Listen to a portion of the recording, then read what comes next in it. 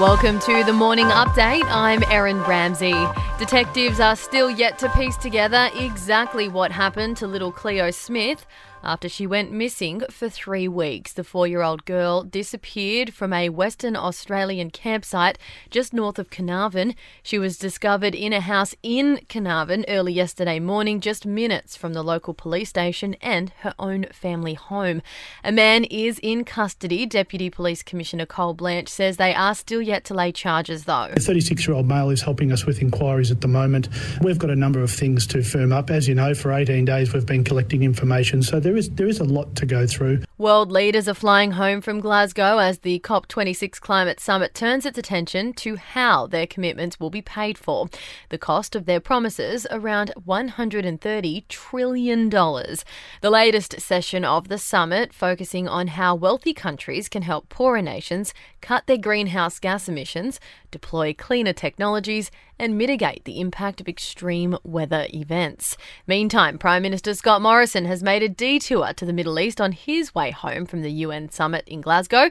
He paid a visit to Australian forces, thanking them for rescuing thousands of people during the Taliban takeover. This was an extraordinary operation. 4,100 people were airlifted out of one of the most dangerous places in the world. Pressure is mounting on the West Australian government to reveal its roadmap out of the pandemic.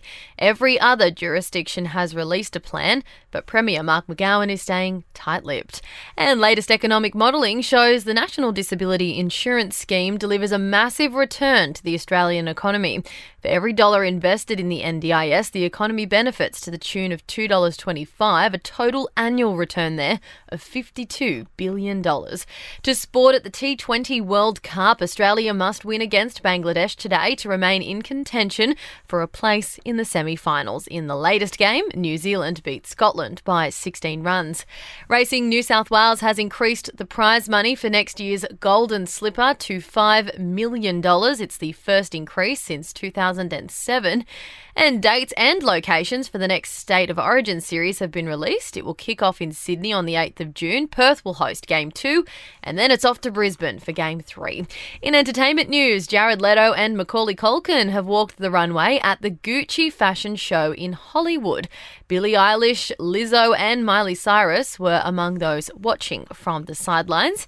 Alec Baldwin has hit back at claims of chaos on the set of Rust. He reposted comments from a colleague who said the narrative the crew were overworked and surrounded by unsafe conditions was not true. And Kim Kardashian and Pete Davidson have been spotted catching up for dinner on Staten Island, further fueling relationship rumours. That's your latest from the Nova Podcast team. We'll see you this afternoon for another episode of The Update.